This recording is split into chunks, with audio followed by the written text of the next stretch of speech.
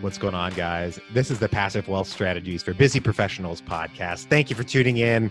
We got a great one today for you. Today, our guest is Powell Chi. Powell has built up a pretty substantial real estate portfolio as general partnered on over 1,000 doors. And today we're talking about how he got started, the nuts and bolts of his process of buying his first investment property and then buying his next kind of scale up investment property, and how he did that, how he managed that, both in terms of the mechanics of doing it and the mindset, the processes, the behaviors that he needed to exhibit to really scale up his real estate portfolio. We also talk about what it takes and what it took him to build his real estate portfolio as a busy professional, the behaviors that he had to put into place, just kind of tangentially related to actually building the portfolio, things that he had to change to actually make that happen, if that makes sense. And you'll understand when you listen to the episode. These are very important lessons. If you want to build up a real estate portfolio as a busy professional, you got to know some of this stuff. I'm just telling you. So thank you for tuning in. Today, our guest is Powell Chi. For those of you who don't know, I'm your host, Taylor Load. I'm a real estate investor, real estate syndicator. I buy real estate with passive investors and share the return. Appreciate you tuning in today. Once again, this is Passive Wealth Strategies for Busy Professionals, and our guest is Powell Chi. Here we go. Powell, thank you for joining us today.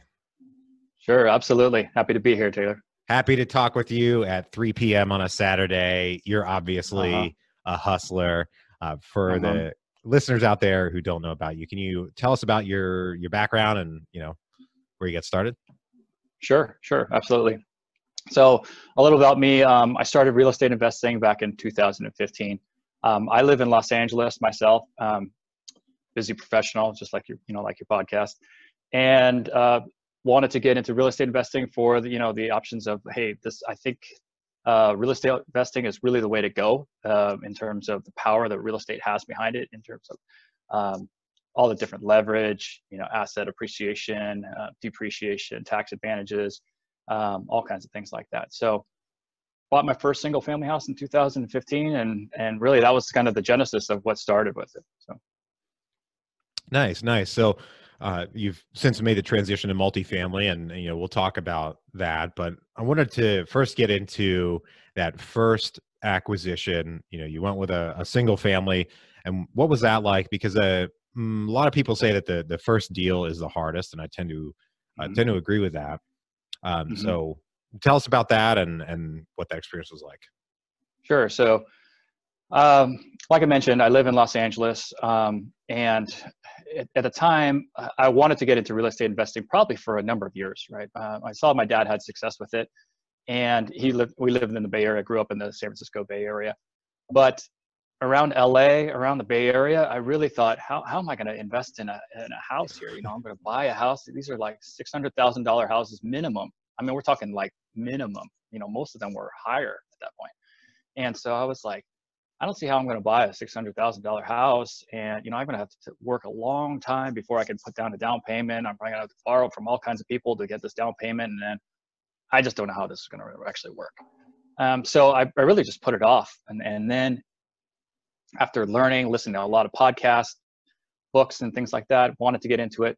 I just got on came across the idea that you can invest out of state, that you don't have to invest near me, right? And I thought, wow, that was really eye-opening. And I was like, you know what, I can invest anywhere. So the first house that I bought was a house in Kansas City.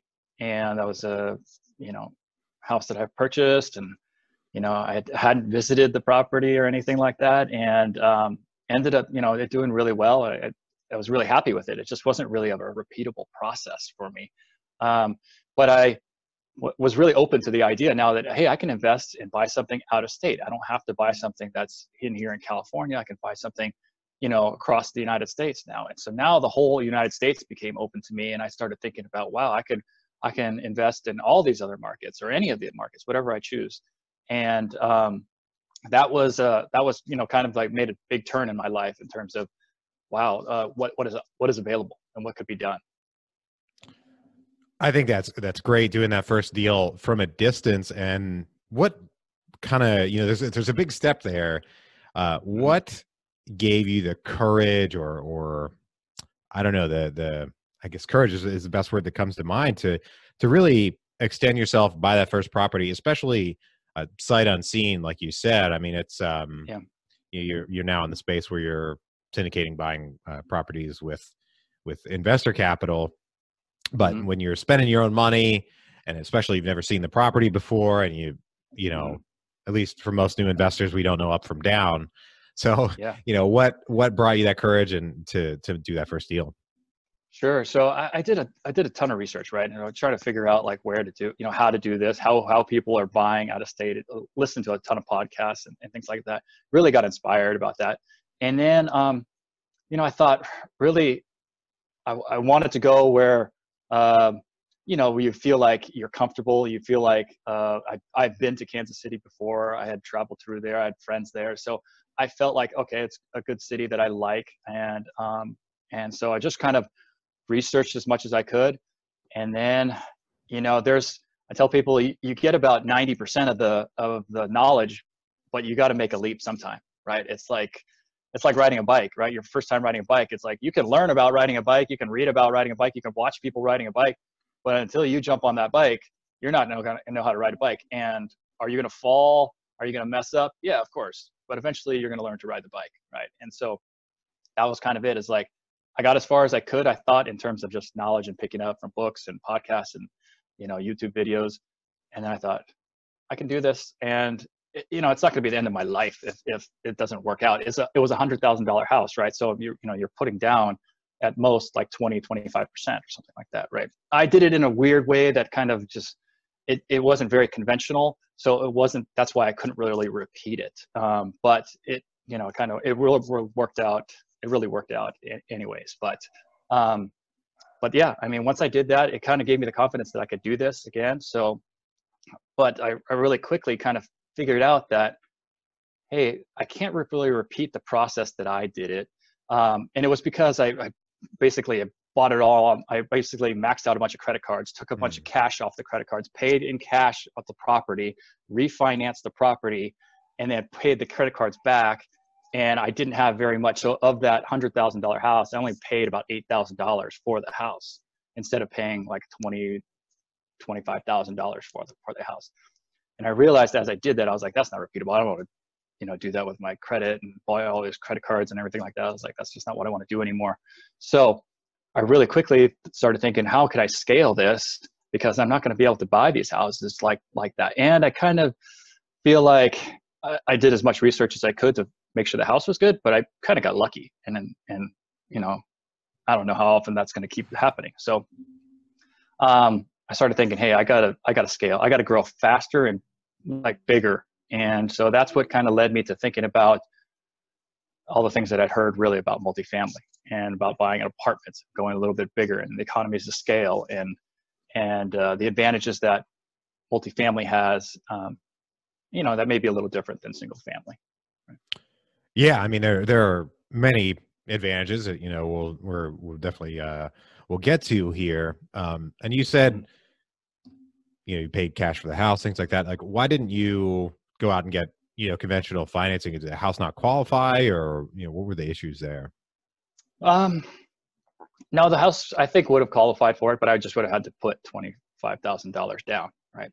And I knew that well, I don't know if I knew, but I was pretty sure that it was going to appraise for more than I've purchased it for. So there was some, because it'll appraise higher, they're going to give me more in terms of the loan amount when I refinance. So it was able to, I think, take it. Like I wasn't going to have to put in the full amount for a down payment, right? I wasn't going to have to put in $20,000 to $25,000 for the down payment. I was pretty sure that I was going to be able to do less. So that's why I paid it all in cash, and then just refinanced it right away. So Gotcha. Okay, that's mhm. smart. And then making this transition from single family to multifamily. I mean, a lot of people, a common thing you hear from folks is, yeah, I realized that I'd have to get so many of these single families to really produce any appreciable cash flow or income over time that I realized I Mhm. needed to add more and more units and all those things. Sounds like that you had a very similar thought process, but where did you Well, what is the next step really? Because it's great to have that that goal in your mind that, hey, I want to get into these multifamilies, but Mhm. as far as the mechanics of doing that, like, Mhm. what did you do? What did that mean to you? Sure. So, it all comes down to education again, right? So now I'm looking at a different asset class in multifamily. So I have to get educated on multifamily. So it was going through a lot of as many of the free resources out there that were available, right? So learning from podcasts, learning from online, different forums and things like that, books as much as I could. And then I got to a point where I was like, okay, I probably need to invest in sort of a paid course. And so I invested in some of the paid courses out there, and they gave me some good tools to use. Really, is what I needed. Some tools to use to analyze these deals, because they're analyzing a multifamily is different than analyzing a single family, especially when you start to raise capital and you have different partners involved and things like that. Where on a single family house, you may not have a partner; you may just be you doing it. It's sort of a different models and things like that. So having those tools and those resources and things like that have really helped me to understand how to evaluate a multifamily property, right? And then from there, it's evaluating as many multifamily deals as you can. So talking to as many brokers as I could, and calling brokers and getting listings and putting them through the analyzer and going through the whole process and getting a lot of practice of just analyzing deals, analyzing deals as much as you can. And at that time, I had chose three markets, and I thought anywhere between these three markets, I feel pretty comfortable in all three, and I would be willing to invest in any of these three. So I tried to see as many deals that I knew as possible that were that I felt like I could purchase. And so I wasn't looking at 200 unit deals. I wasn't looking at 100 unit deals. I wasn't looking for things like that. I was looking for something that was in the range of like $500 to $800,000 in terms of the total purchase, right? That's kind of what my range was. And then that's, knowing that those were the kind of the deals that I was analyzing. And then eventually after you analyze so many deals, you start to see some of the numbers start to talk to you a little bit, and you start to see like deals and things and think, wow, hey, this one really looks different. I haven't seen anything that's like this deal. And then that one came about, right? You happen to see that one, and when you get really excited about it, and you just kind of got to jump on that deal. Like, you got to find out really quickly if it's still on market or if these numbers are real. Can you get more information? All that you want to talk to the brokers about. So, what about that first deal really set it apart? I mean, I don't know how many you looked at before you came across that one, but it sounds like it was quite a few. Yeah. What really made it seem different from Uh, you? just without getting into the numbers just yet, all the pure numbers like the T12 or anything like that yet. I was just looking at like age. And in terms of the age, this property was a lot newer than the ones that I had seen that were around this price point. Everything that I was looking at was much older, and so this one was, it was like 1984, and everything I'd looked at before was like old. The newest was like 1950. These were like other ones were like 1940, 1930, things like that. And I was like, oh, 1980. That's pretty unusual. And then you look at like just really quickly, you look at the price per unit, and you're starting to think, wow, the price per unit. I mean, wow, it's pretty good, right? I mean, when I was looking at it, it was around like $20,000 per unit, and I was like, $20,000 a unit.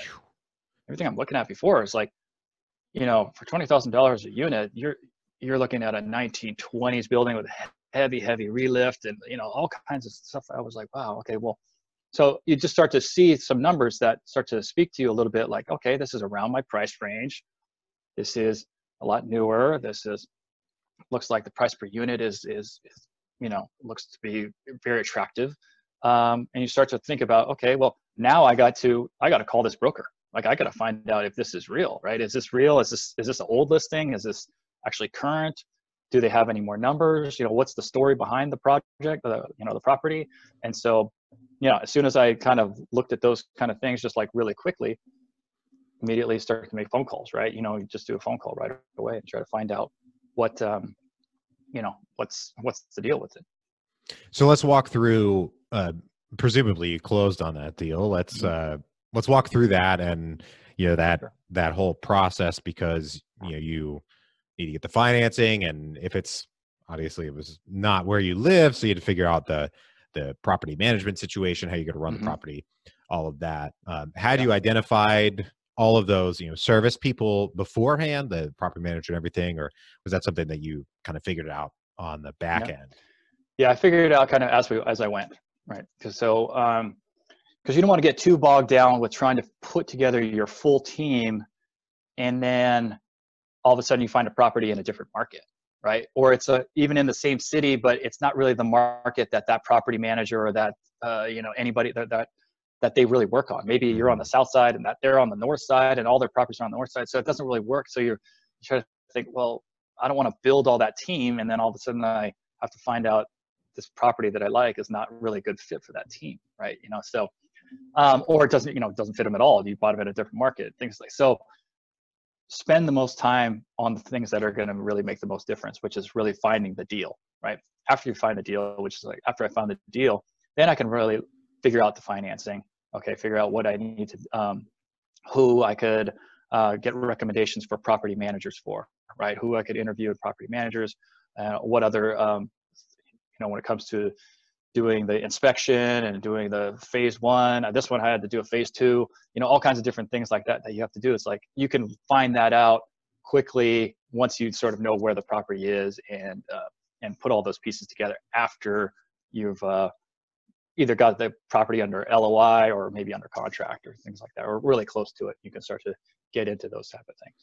So you said it was a 20,000 a unit, and it was in the 500,000, $800,000 range. How many units was it? How big was the property? What Yeah, so class? it was it's 40 units. So it was just a little over $20,000 a door. So when at purchase price, when I was negotiating, it was a little higher than that, but it was I was able to knock some off the purchase price. And so the end of the purchase price ended up being like 100 $820,000. Wow, for 40 doors. I mean, that is Yeah, a steal. That's and really cheap. 1984 build, right? And Wow. so it's kind of like you start to see those kind of things. Like I jumped on that right away, and I was lucky, right? I mean, I don't know. I guess I say I was lucky, but when I tell people that they were lucky, I don't really tell people they're lucky, because I was like, if you're actually doing this and you're actually making the effort and the action to do these things and get out there, things like this come your way, right? If you don't do the action, then it just looks like luck. Oh, he was just lucky, But if you're actually doing the action and you're doing that, and things come your way. It's just like somebody might tell you something, and then you come across that deal if that guy didn't tell you that. But if you weren't doing it, it wouldn't have happened. So you need to be doing these kind of things. And if you're doing a lot of them and you're really taking that action, these kind of things come your way. And so this kind of came my way. Made the call to the broker, and she said I was probably the second person that called her.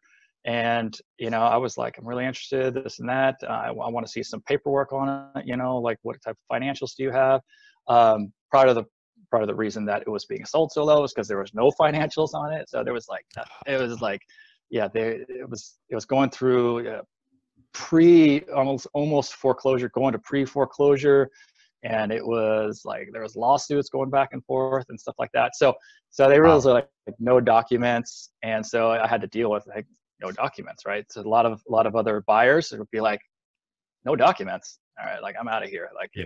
I can't. I'm out of here. So um, one thing that ended up extremely in my favor is that the lender for the current owner, or the previous owner, their lender was the same as my lender. So they Mm. already knew what was going on, and they knew kind of me going into it. And they were like, look, it'll be probably easier for us to like get him out, and then we could just replace him with you. We can use some of the previous history that we've had on the property, and just kind of use that as a basis for what we would lend to you and things like that. So it really worked out really well for in that case. And yeah, that was a huge, that was beneficial, definitely.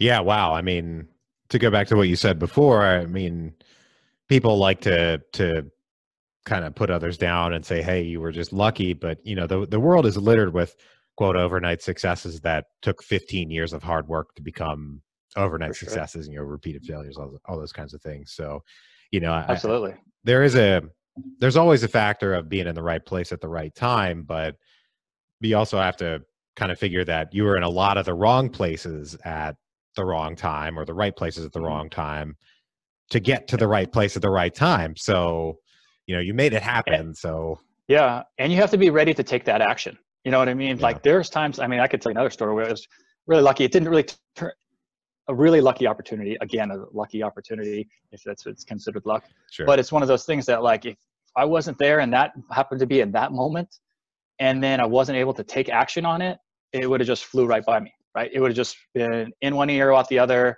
never heard about it, nothing, right? Nothing of consequence. But yeah, I was out, you're constantly doing things, you're constantly active, you're constantly talking to people and trying to make things happen.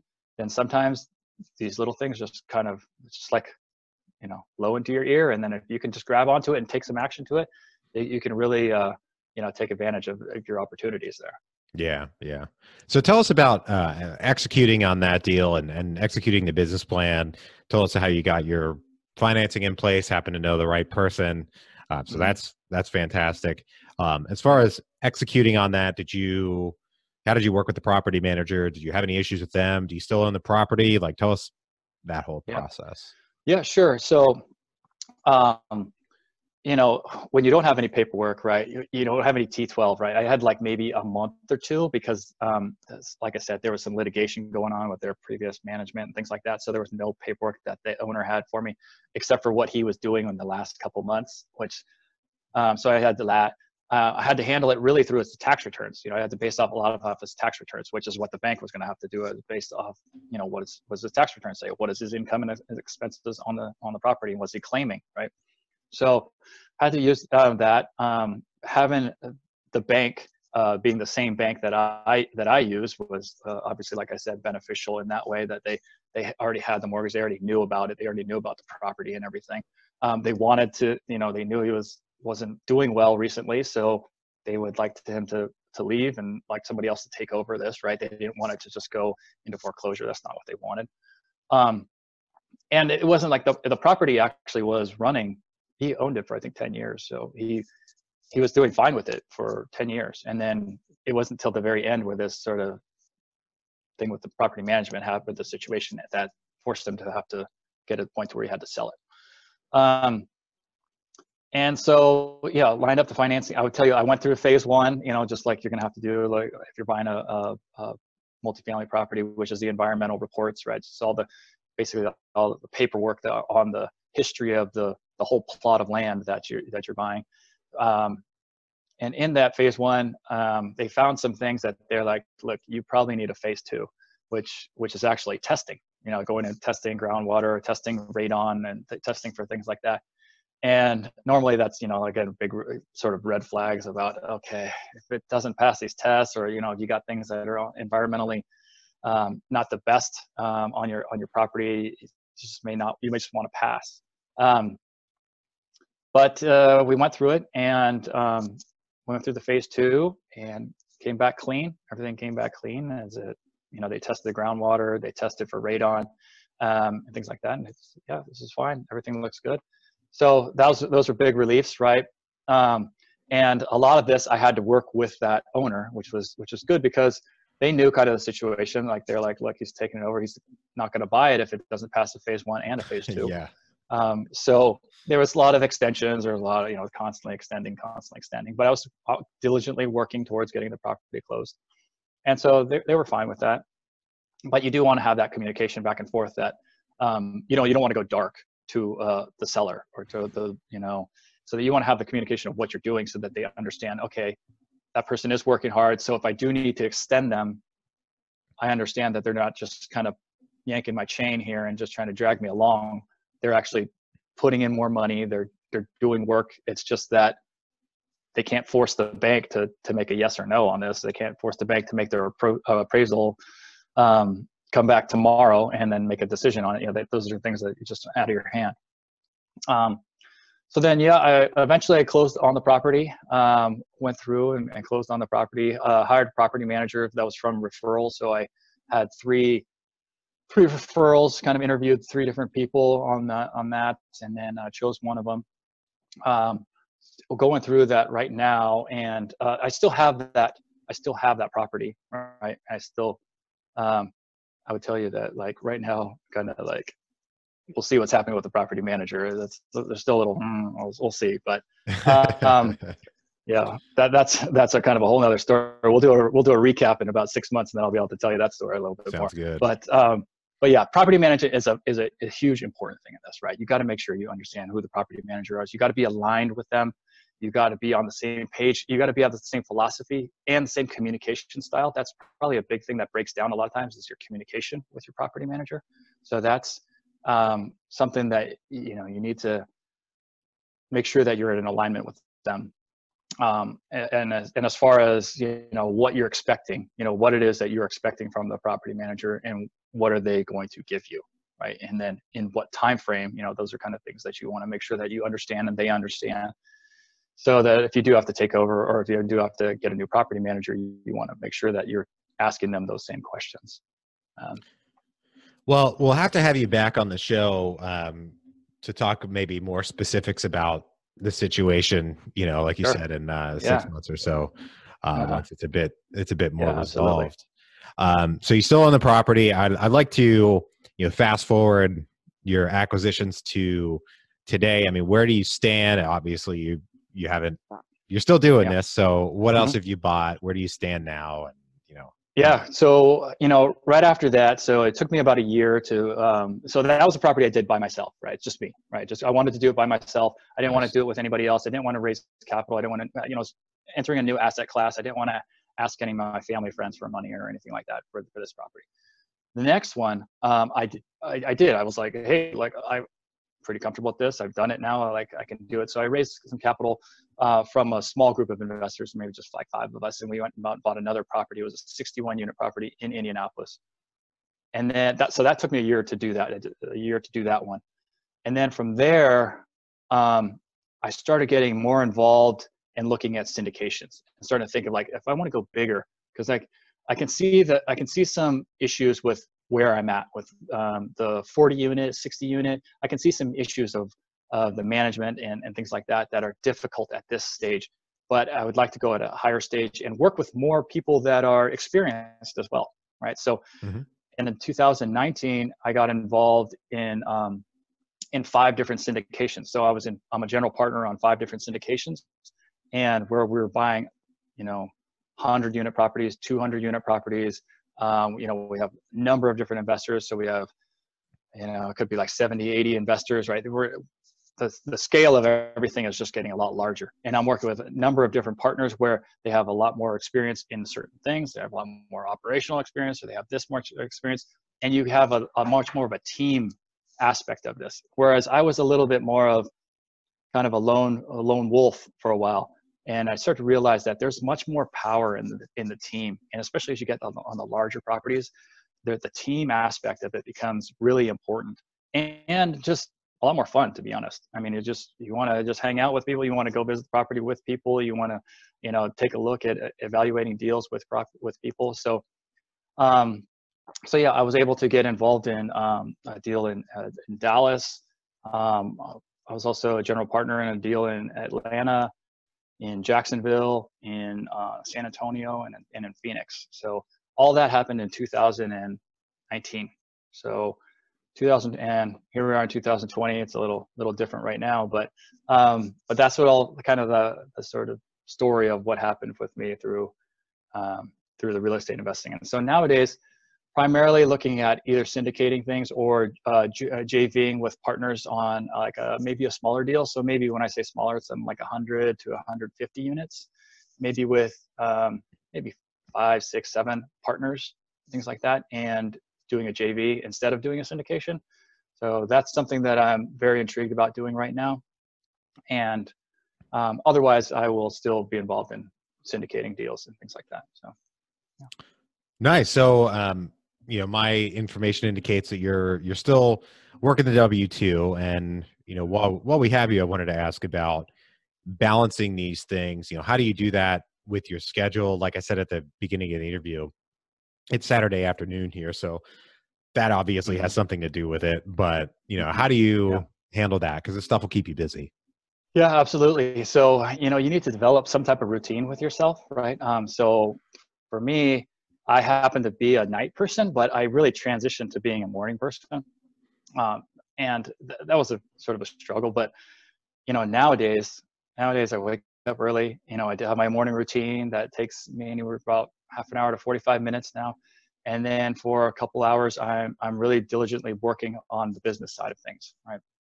And so trying to, anything that has to be involved with real estate, anything that I need to get done, because a lot of the properties now are on different time zones than LA. So calling them in the morning is, it's already, midday sort of for them, right? So you want to, do as many tasks as I can early that involve anything with the other time zones, and getting all that stuff done. Go to work. My job happens to be in sales, which I'm out in the field a lot, which is good for me because it gives me a lot of flexibility. So when I'm driving around, I can make calls. I can, take a call. I can do a lot of things. I can kind of work through lunch. I can do a lot of these things that it gives me a lot of flexibility. So I do have that sort of advantage for me, is that I do have a lot of flexibility with my job. And then when I come home, and it's just kind of like pound out a few more hours of what else that I need to do that day. It might be admin work, might be things like that, but try to make sure that I'm consistently working on the business all the time. So trying to put in a few hours in the morning, a few hours in the afternoon, here and there, phone calls during the daytime as well, or emails and things like that I need to make. And all the while just trying to, just kind of work around, the W-2. The W-2 has its, it's there. You got to do that job. You got to do it well. But in the meantime, you can sprinkle in things, emails, phone calls, and things like that. For me, I can. Not everybody can. You might have a different type of job where you can't do that really, but you probably have some type of advantages, right? So if maybe you're a police officer and you can't really make calls or something while you're, emails like that while you're on shift, you might have, maybe a 3 or 4 days where you're actually off or something like that. Your schedule might be a little different, so you can just try to take advantage of whatever schedule that you have. If you're in front of a computer all the time, you're able to send emails back and forth a lot faster, or text a lot faster than, say, me. I'm on the road. I can't really do that all the time. So you just need to take advantage of whatever sort of environment that you have, and make it work for you, right? Everybody has something. Absolutely. I think that's, making that progress on a day-to-day basis it's a reoccurring theme that comes up with the busy professionals who have built their real estate portfolios, or, side hustle type of business. It's that commitment to taking daily action. I admire that you change yourself from being a night person to a morning person. That's it's not an easy habit to break, but No, it's not. It's a good one though. So, Yeah, no, it's good. It's good now. Yeah, I enjoy it now, but yeah, it's difficult before. Absolutely. And the other thing too is like, it becomes important, but once you start to develop a team, right? Because at this point, I'm not the lone wolf anymore, right? And I do have a team, and I have several different projects that I'm working on, and they all have maybe different team members, right? So when you have different team members, you can rely on a lot of different team members who have special skills in something else that you do. So maybe they have operational skills, or they have computer skills, or they have marketing skills, or whatever it is, and you can let them focus on those type of skills, and just sort of remove yourself from doing every single thing that you had to do when you were sort of doing the solo thing by yourself. Yeah, building the systems, getting people in place. I think, especially for busy professionals who are not used to managing people. I mean, especially if you're, an outside salesperson where your job is to go sell, not to manage employees for the most part. It's a tough skill to learn, but it's a very important one. Yeah, for sure. Yeah. And it's rewarding too. It's good to see other people and get excited about, what they can do and how good they are at their skills as well too. So I like seeing that. Good. Glad it's fulfilling. Right now, we're going to take a quick break for our sponsor. All right, pal, I've got 3 questions I ask every guest on the show. Are you ready? I am ready. Yeah. Great. First one, what is the best investment you ever made? I mean, I love the multifamily ones and everything, but really the first one to get started with that the single family house that I did, just getting started was a great deal. You know, a lot of the big syndications that I do now too, I really enjoy them, but they're pretty new. I would say 2019, so I haven't had a lot of history with them yet to really see, but they're all doing really well. I'm really excited about them. They're really good projects, and I'm excited about doing them. But that first one, you know, when you're kind of doing it by yourself and you're really scared about, hey, I don't know if real estate is right or if this is all just scam, you know, snake oil people are selling me and things like that. And, you know, am I really going to be able to invest out of state? You know, I heard people can do it, but you know, I don't know of many people doing it, those kind of things. And when you take that leap and it works out, and yeah, you have some bumps here and there, but then it starts to, you know, it starts to pay rent and, you know, things like that. And, you know, like it starts to feel pretty good, and you start to think, wow, that's really nice. And that property did really well, and I was really happy. I ended up just selling it just a few months ago, but it was a good property. I really liked it. And in terms of the numbers, the numbers were really good on it. You know, if you only spend $8,000 on the house, right, and you're making cash flow like, you know, anywhere from $200 to $300 a month, right? You see the return, like $200 to $300 a month on an $8,000 purchase. That's huge. Yeah. Plus it appreciated pretty well too. So yeah. That's great. That's great. On the other side of that, I love hearing about the best investment. I almost prefer to hear about the worst investment. What is the worst investment you ever made? Yeah, man. So after that single family house, I bought another single family house. Okay. And it was about the same time that I bought the 40 unit. I bought them kind of at the same time. I bought this one in Memphis, single family house. And it's been a terrible thing this whole time. Like, so it's just been rough. Like, I bought it, probably overpaid for it. Probably, you know, the people that sold it to me were probably like, hey, sold a California investor way more money than it should have sold for. Then it had a lot of work. They ended up kind of just like doing half of the work and then kind of dissolving their company because it just went bad. And I had to find my own property manager to kind of come in there and clean it all out and try to fix it again.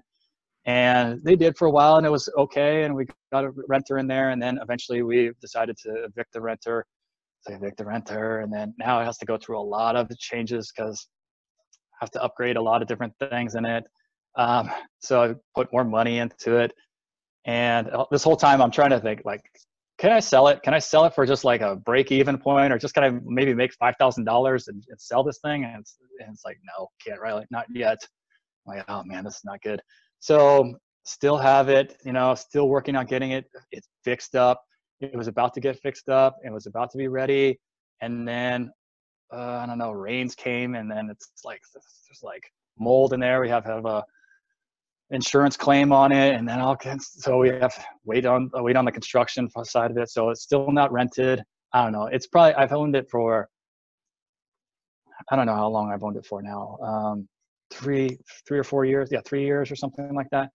I mean, it's probably been rented it's probably been rented a year of those 3 years. Oh man. Yeah. So, and plus I put more money into it, you know, so it's one of those things that, like, yeah, it's a disaster, but it's, hopefully one of these days I'll be able to like sell it, get rid of it, and move on from it. One of those ones you can't wait to get out of. Sounds painful. Yeah. My favorite question here at the end of the show is, what is the most important lesson that you've learned in business and investing? Mm-hmm. So I think the most important lesson that I've learned and really to talk on is really the power of the partnerships. Really, when you start networking with people and you start seeing what you can do together, it can propel you so much faster than doing this by yourself. Like, if I stuck there and did this by myself, I would only have this 4 unit, and I would have nothing else if I didn't have any partners. But I was able to bring in some partners, small group of partners, to buy my next one, right? And then I was able to network and find other people that were involved in real estate and really sort of put myself in the position to be a general partner on these syndications. That was another group that I joined, and like, there's a lot of power in that, right? And the power of the partnerships and the networking there, it just can really propel you a lot faster and a lot farther than you'd even thought. I mean, if I was to look back in 2018 and say, in 2019, I think I'm going to be in one syndication, I would have been very happy. but then to be at 2, 3, 4, 5, it's like, whoa, how, that's like, that would have just like blew my mind about that. But I really wasn't able to happen unless I formed those partnerships and those friendships and things like that. And so, I mean, when you get into multifamily, and just like with any other business and things like that, you really, it's really dependent on how strong the team is. And so, you're always constantly looking to improve your team, things like that. So that would be my advice to everybody, is to really think about the power of partnerships. I love it. I love it. Powell, thank you for joining us today, telling us about your journey and building Taylor. building that passive wealth. If folks want to learn more about you, where can they get in touch with you? Sure. There's probably two best ways to do it. I'll give you my email is Powell at Multifamily Masters, and that's multifamilymasters with s.com. That's my email. It's probably easiest, honestly, to if you're on Facebook, to friend me and just send me a message on Facebook. I'm on there a little bit more than checking emails all the time. I just got bombarded with emails. The other thing is, like, the group I run is a Multifamily Masters.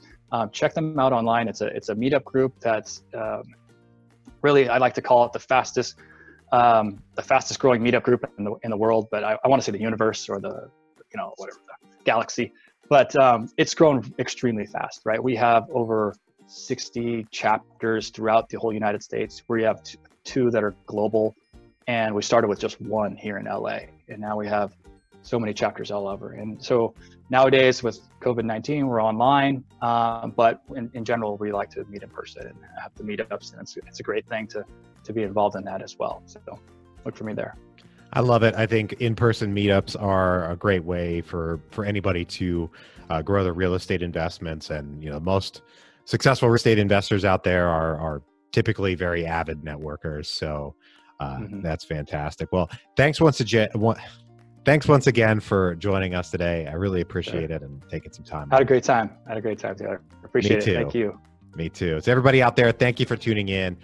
If you're enjoying the show, please leave us a rating and review on Apple Podcasts. It's a very big help. If you know anyone else who could use a bit more passive wealth in their lives, please share the show with them and bring them into the fold. Thank you for tuning in once again. I hope you have a great rest of your day and a great week, and we'll talk to you on the next episode. Bye-bye.